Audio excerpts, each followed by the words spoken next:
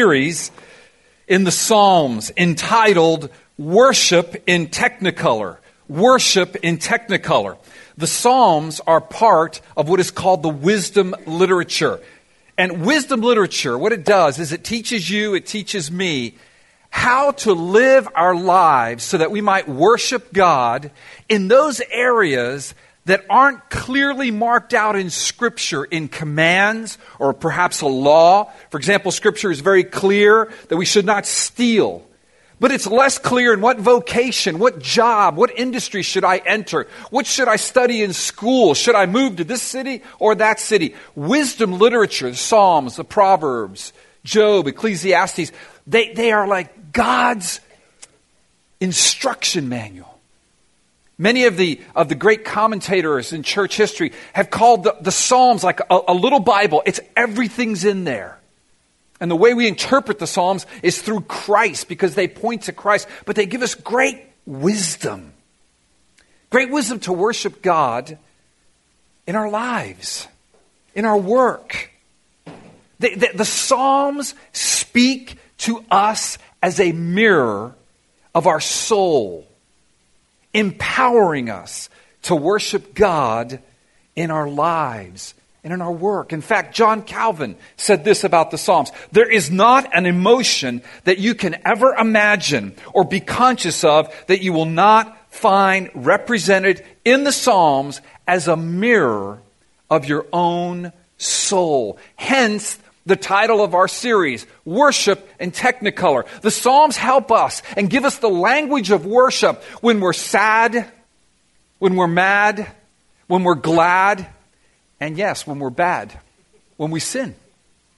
Rather than running away from God, the Psalms give us the language to worship Him when we're angry at God. And let's be honest, sometimes we are. You can find yourself in the kitchen on a Saturday afternoon, and all of a sudden you're just talking to God like, God, why did you let that happen? God, why did you make me this way? It's okay. See, worship is not speaking to God in perfect biblical words with perfect songs and perfect vocabulary. It can include that, but it also includes just spitting at God with ah! And the Psalms give us the vocabulary to do that. So that when we feel that way, we don't walk away from God and go somewhere else to get fixed so that we can then come back to God and worship Him all pious and perfect. No, the Psalms are men and women who are crying out to God. They don't understand what to do. They're a little bit confused, or they've sinned horribly. The Psalms give us the language to worship God in Technicolor. All the colors of the emotions and the thoughts and the experiences of life are contained in the Psalms. There's nothing you can experience that isn't in the Psalms. There are murderers and adulterers. There are idolaters. There are men and women that are being crushed in oppression and dying. There are people dancing and rejoicing. There are people prospering. There are people that are poor and don't know where to turn in the Psalms. So the Psalms are a gift from God to teach us how to worship Him in all of life. So here's the question. What does it look like for you to worship God in your life and in your work? What does it look like for you to worship God? That's the question. How do I do that, Al? I get it, I'm supposed to worship God. But how do I do that on the job tomorrow morning? How do I do that in school? How do I do that in the retirement home that I live in? How do I do that with the children that are running around me tomorrow?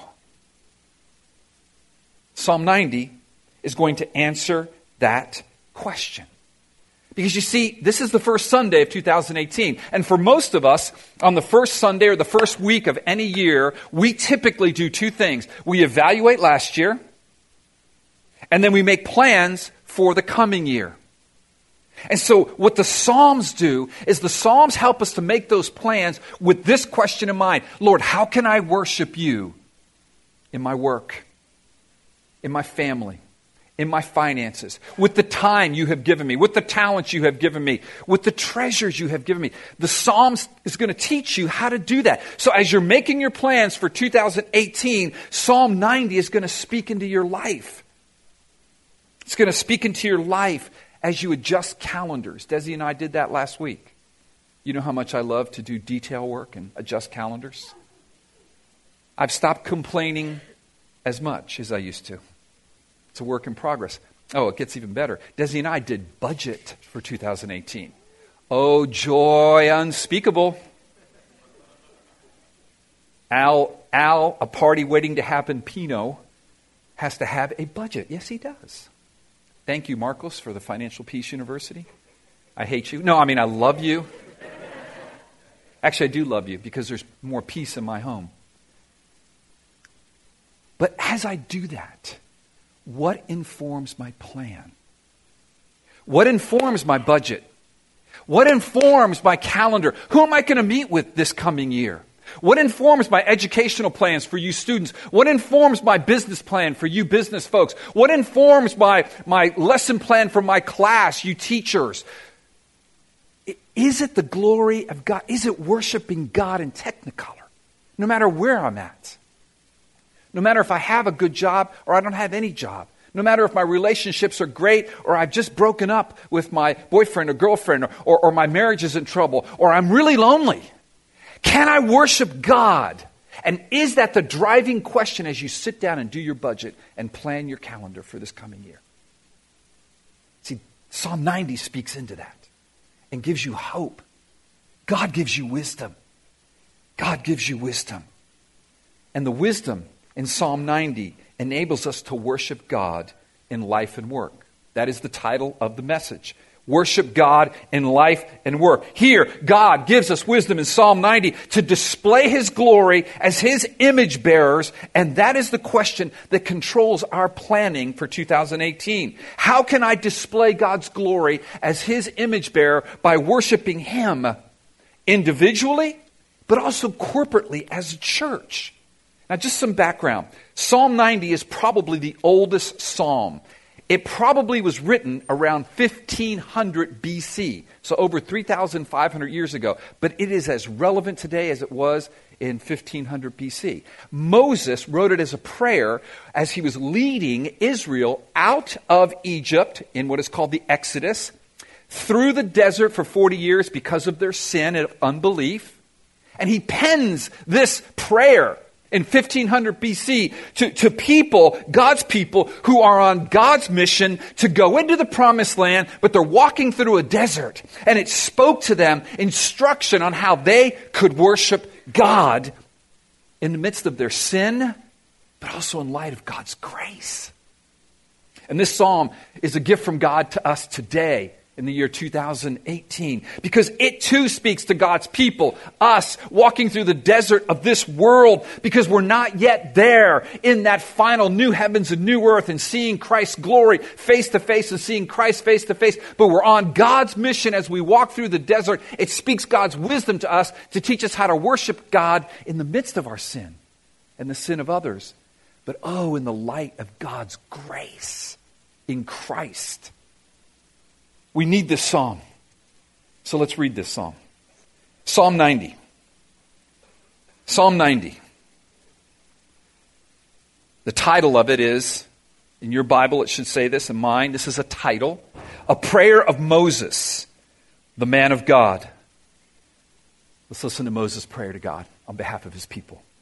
Lord, you have been our dwelling place in all generations. Before the mountains were brought forth, or ever you had formed the earth and the world, from everlasting to everlasting, you are God. You return man to dust and say, return, O children of man. For 1,000 years in your sight are but as yesterday when it is past, or as a watch in the night. You sweep them away as with a flood. They are like a dream, like grass that is renewed in the morning. In the morning it flourishes and is renewed. In the evening it fades and withers. For we are brought to an end by your anger. By your wrath we are dismayed. You have set our iniquities before you, our secret sins in the light of your presence. For all our days pass away under your wrath. We bring our years to an end like a sigh.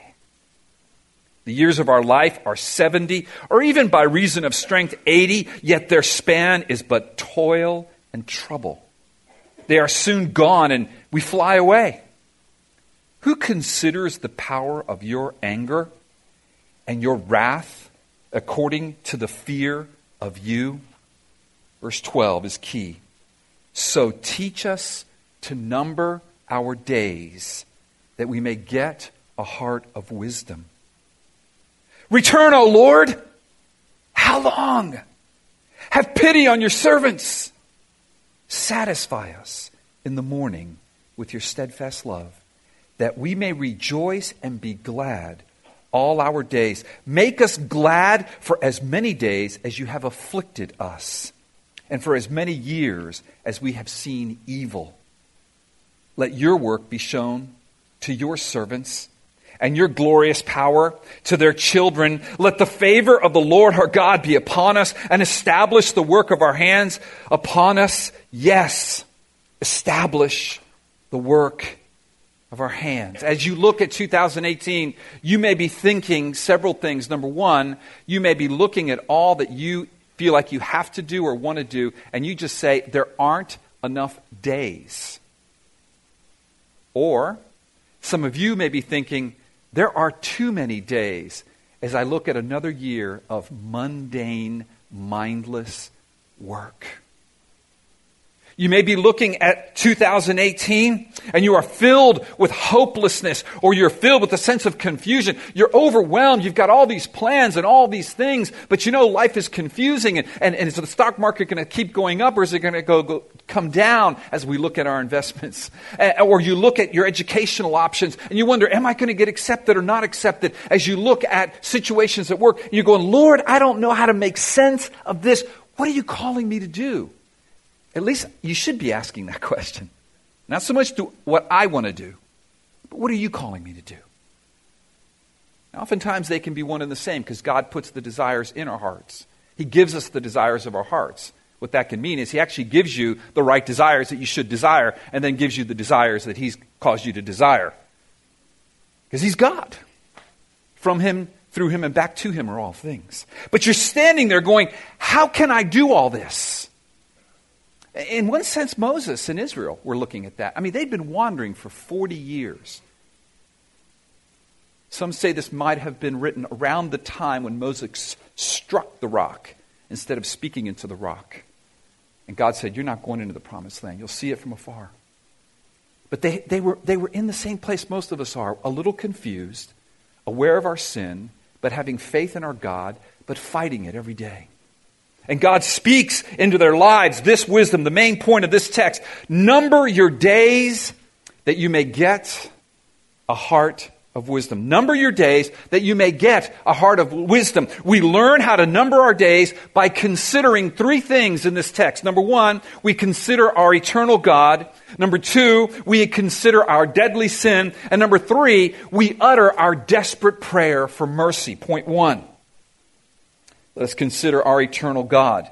Gary mentioned this in his exhortation. The first 6 verses form this incredible contrast. Here's the contrast. God, you are self-sufficient and you are eternal. And God, we are totally dependent and we are temporal. We are mortal. You live forever. You didn't have a beginning. You don't have an end. You are everlasting. As we see in verse 2, from everlasting to everlasting you are God, and we are very, very temporal. Verse 3, you return man to dust. Listen, they were dying literally in the wilderness and returning to the dust of the desert. Not because of nature, no. Not because of some insurance actuarial tables that do studies that the average person lives to 80, whatever in America. They were dying because God was killing them. I'm sorry to offend you if that offends your view of God, but that's what Scripture says. And the reason for this is that they were rebels to God, and they had said, we do not believe you, And the result of their unbelief, God is just. When he told Adam, the day that you eat of that fruit, you will die. By God's decree, he died. That was happening in the desert. So Moses is speaking on behalf of the people, the righteous. It says the man of God, but he's confessing sin for the people. And he's saying in these verses in 3, 4, and 5, he just speaks of how they're being swept away like a flood and like a dream, like grass that is renewed. Verse 5, look at it in the morning. Verse 6, in the morning it flourishes and is renewed. In the evening it fades away and withers. Don't think of South Florida grass. Our grass is always green. Think of the desert. I was there last fall. It is so hot that literally the grass can sprout in the morning. You know, a desert climate, kind of cool. And the sun is so hot that by the evening it has withered and it's gone away. That's your life. That's my life, so to speak.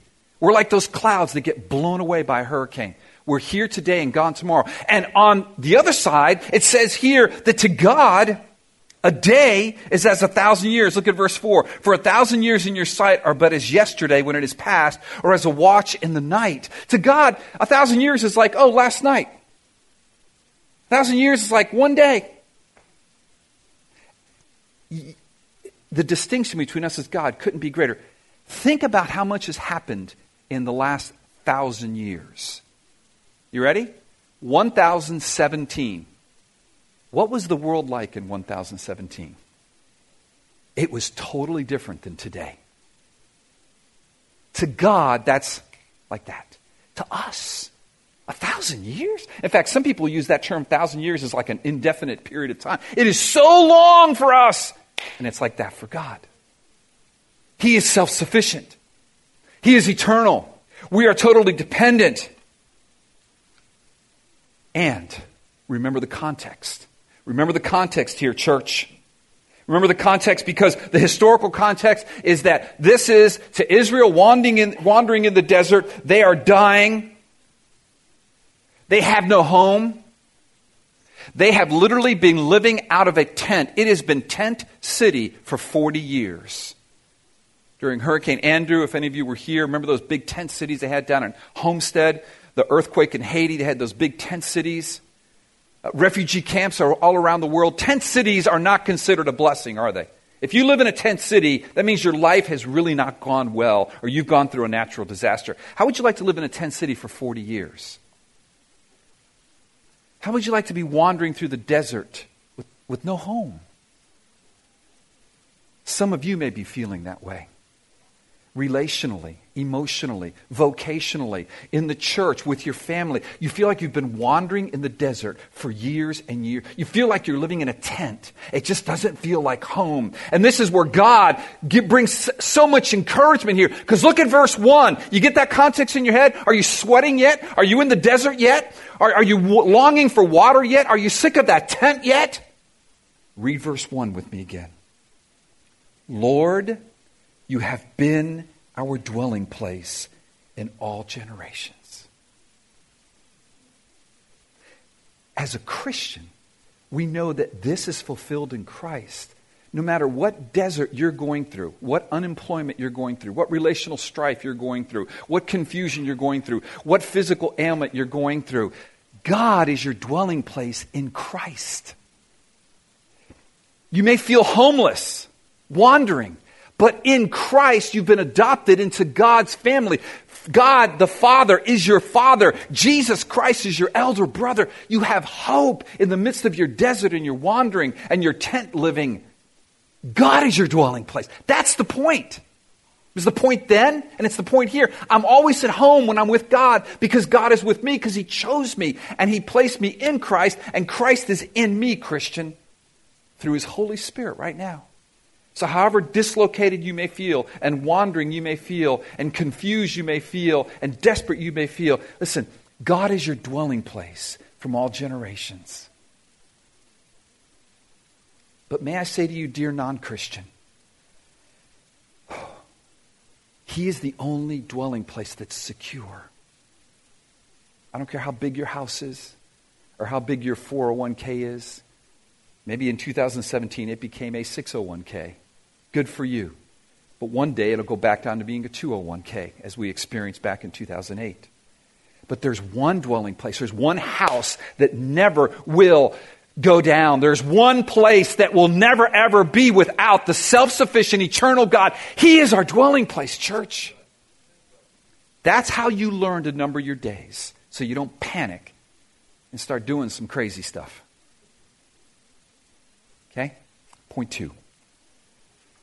We learn how to number our days as we consider our deadly sin. Verses 7 to 11. If you take a look at verses 7 to 11, they are very serious and they are very sober and they are appropriate for us to read. But listen to me, they're appropriate for us to read in light of God's grace in Christ. Christian, when you read this, a lot of people will read these verses at funerals. I say, not at a Christian funeral. And at least if you read them at a Christian funeral, and say, yes, this was for all those people dying in the wilderness. Listen, there's a big difference. We are redeemed in Christ. He took the wrath that we're about to read about in verses 7 through 11. It is strong language in verses 7 to 11.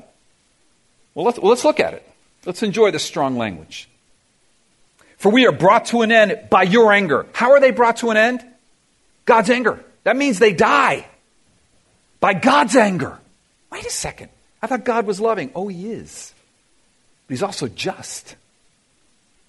By your wrath, we are dismayed. Listen, you think you're dismayed now by the wrath of your coworker or your spouse or your child? It can feel pretty dismaying. You ain't seen nothing until you are dismayed by God's wrath. It is the awareness of that is the beginning of salvation, dear unbeliever. And if that awareness is dawning on you, it's by the Spirit of God, that He might draw you to the one place where that wrath has been taken for you, and that's Jesus. Verse 8, you have set our iniquities before us, our secret sins in the light of your presence. It's like God brings us into His courtroom. He arrests us, and He says, guilty. We live before the face of God. And for the unbeliever, that is a terrifying face. It is a face of judgment, rightly so. It's the face of wrath, rightly so. It's the face of anger, rightly so. But, oh Christian, for us, it's the face of blessing. Numbers 6, 24 to 26, the blessing that God Himself gave to His people in the desert based on Christ's sacrifice. You've heard it many times here. The Lord bless you and keep you. The Lord make His face to shine upon you and be gracious to you. That's only possible because of Jesus. The Lord lift up His countenance upon you and give you peace. He's my dwelling place. In the midst of my sin, He doesn't excuse my sin, but He sent a Savior for that sin. And then even more so, verse 9, for all our days pass away under your wrath. Gary alluded to this. We bring our years to an end like a sigh. For our years of our life are 70 or even by reason of strength 80, yet their span is but toil and trouble. They are soon gone and we fly away. This is not the way it was supposed to be. God created man to be eternal, to eternally display His glory. And we are eternal, but for eternal glory, displaying His glory. But in the garden, when man sinned, God said, you will die. Listen, and they died. Now, when He talks about 70 to 80 years, don't let that blow by you. But consider this. God's judgment on mankind was that they would die. Immediately after that judgment in Genesis, how long did man live prior to the flood? Well, Adam lived 930 years. Can you imagine living 930 years? How much could I save for my IRA in 930 years? Huh, Marcos? The power of whatever, multiplying whatever. You could tell I paid attention. But Desi did, so. How many houses can you build? How many cities can you build in 900 years? How many rental properties can you have? I'm being a little facetious here. But you get it, right? I mean, good old Seth. Seth lived 912 years. And then the oldest person on earth, right? Good old Methuselah. See, all the older folks said that. Younger folks who are not as familiar with the Bible are like, hey, what is he talking about? Methuselah, is that a rock band? Is that a sort of an indie band? I mean, where do I go to listen to Methuselah? Yeah. No, Methuselah was a person. He lived 969 years. So when God says 70, if perhaps you're in good health and working out 80 years, what is that compared to eternity prior to the fall? Or even to what these antediluvian people lived 900 years. Today, by Moses' time, they're living 70, maybe 80 years. What do you realize? Oh, because of my sin. But friends, we have a Savior who took the wrath that we deserve on the cross and rose from the dead to give you hope of a glorified body, Christian, forever and ever and ever, to display God's glory in the new heavens and the new earth that will display His glory like creation originally was intended to. Man, that's good news. That's how you learn to number your days and get a heart of wisdom. That's how you learn to look at your budget and say, you know what, sweetie, we're going to spend 10% less because we're going to give to the church 10%.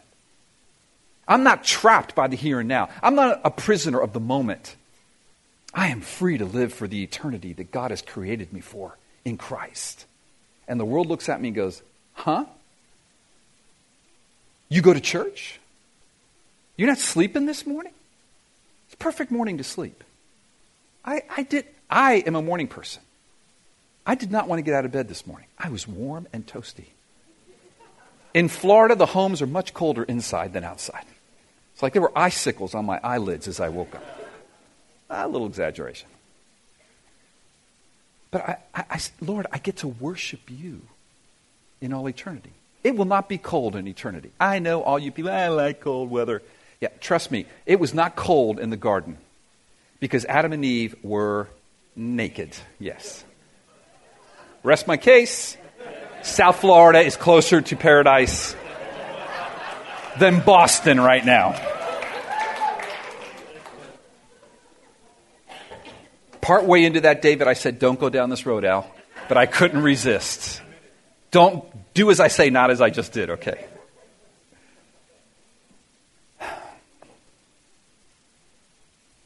But in the midst of that, Moses is praying. In the midst of that, Moses is look, verse 11. Moses knew the power of God's anger. All his friends were dropping dead around him. Moses knew that his wrath. But then Moses said that we might fear you, Lord. But listen, the fear of the Lord for the righteous here is to value what is valuable, to honor the one who is honorable, to give glory to the one who is self-sufficient and eternal, not to things that aren't truly valuable or not truly honorable. That is, it draws us to worship God because of His grace in Christ.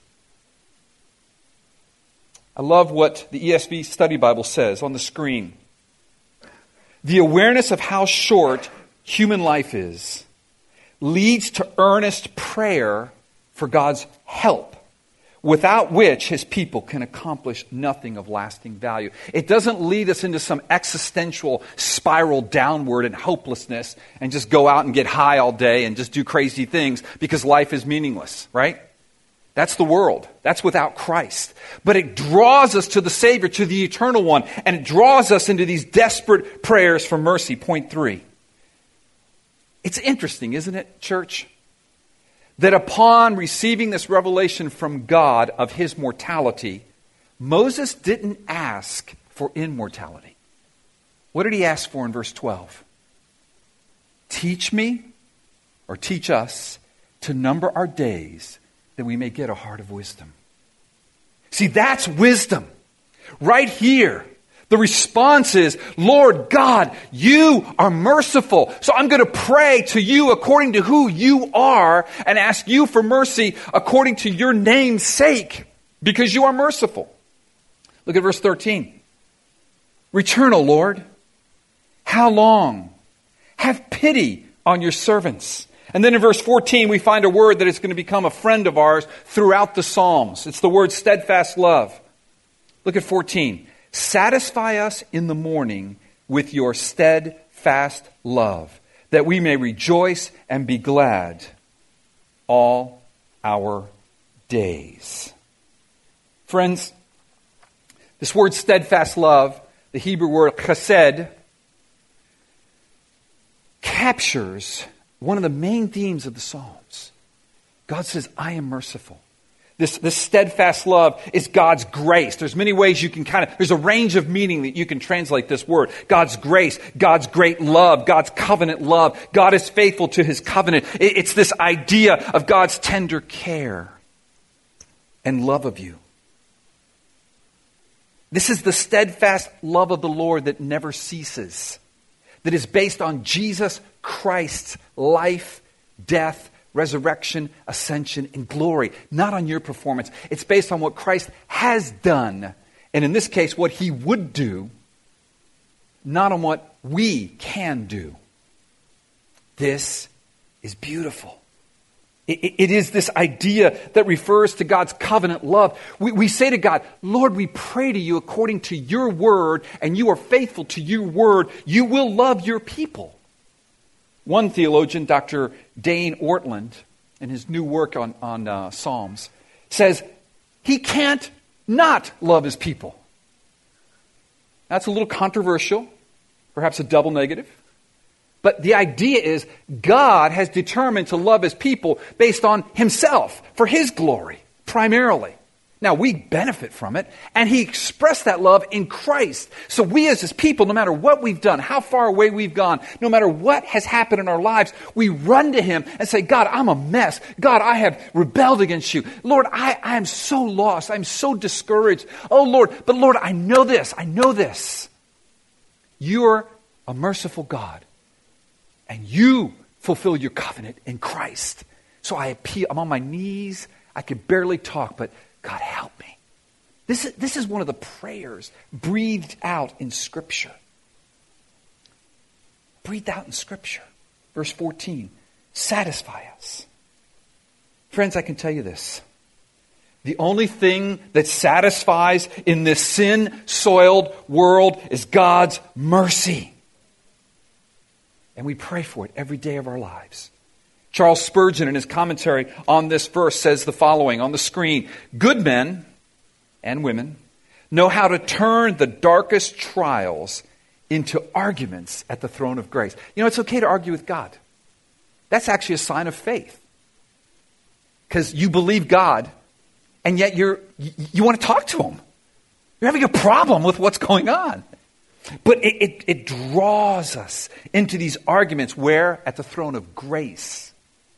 When the Lord refreshes us with his presence, our joy is such that no man can take it from us. We live in God's favor, church, trusting God for our future. I love verse 16. Make us glad for as many days as you have afflicted us. Do you see that, Christian? As many days as you have afflicted us. Now that affliction has a purpose. Our times are in his hands, and those hands are nail-scarred. We learned that last week. But it is affliction from God, that we might be conformed to the image of Christ. So we can pray, Lord, make me glad for as many days as you've afflicted us, and for as many years as you have been seen evil. We can pray that. Lord, it's been a tough life. For as many years as I've been confused and wandering and feeling like my career is on hold or my relationships are so broken, Lord, restore them. Restore my marriage. We can pray that. God wants us to pray that. He wants us to pray that. And then verse 17. I love the way the psalm concludes. To a wandering people, caught in their sin in the desert, dying off by droves, yet a hope of a promised land. And we today are those people, and Christ has come, and Christ has lived and died and risen from the dead. That hope is now much clearer, but we're still wandering through the desert, and we still die. But we can pray, verse 17. Let the favor of the Lord our God be upon us. We pray it because of Christ. And establish the work of our hands upon us. The work of our hands are the very works that God has preordained that we would do according to Ephesians 2:10. Those works are from God. Establish the very works you've called us to do as a church, as a people. Yes, establish the works of our hands. How do we conclude this message? I think it's appropriate to sing. But listen, I think it's appropriate to give you some practical suggestions. So if you haven't done this already, take this psalm and overlay it to your planning process.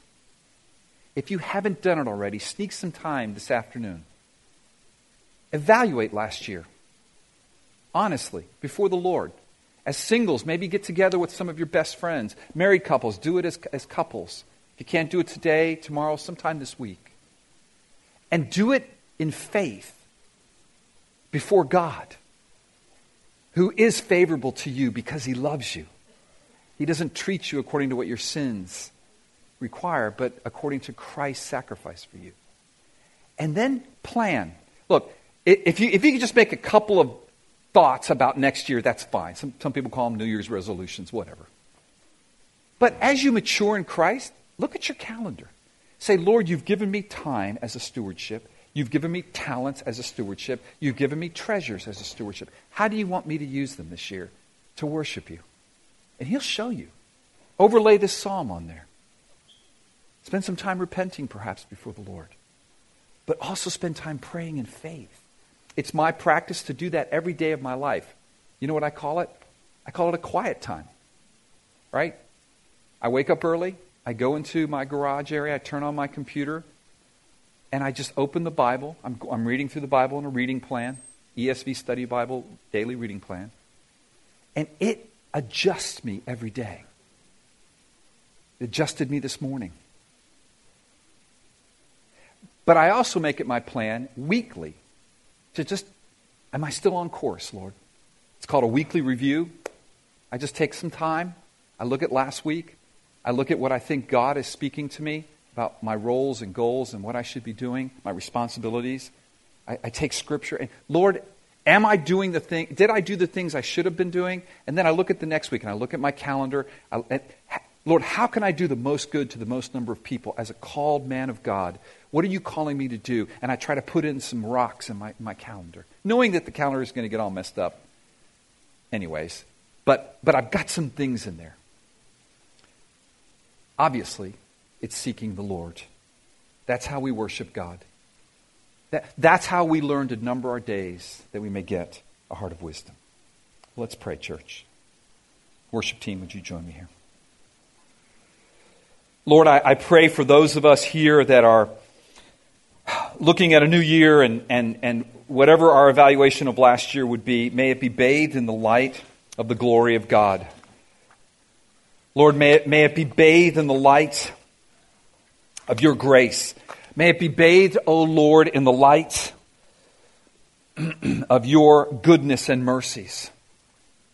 May it be bathed, Lord, in the hope that though we're in a desert land, you have called us and secured for us a promised land, a place of glory. May we never lose hope for our marriages, our parenting, our vocations, our church, our community, our nation, because you're the God of all hope. Jesus, you took the wrath that we deserved. You have promised us eternal life. Though mortal death is but a pause to the eternal glories promised us in you, Lord Jesus. May that fill our vision, even as we weep, even as we watch our friends and family die off and return to dust. We can rejoice that those believers will rise again. Lord, would you renew dreams in this church? Dreams for businesses, dreams for marriages and children being saved, plans to reach the community. Lord, would you provide dreams of what you want Palm Vista to be in your grace? Father, may we not be like Israel and complain and say, you can't do it, Lord. Whether individually, I'm too bad, I've done too many wrong things, I'm too old. No. A day is as 1,000 years for you. And 1,000 years is a day. Lord, you can do in one day and one afternoon what it would take us lifetimes to do. Renew our faith as we look at our Savior, that we might number our days, get a heart of wisdom. In Jesus' name, amen. Let us stand and let us sing Our Great God. If you would like ministry, David and I will be down here. Just come forward, we'll pray with you. Really seek the Lord right now. This is a time to focus and lean into the Lord for His grace as you sing this song, Our Great God.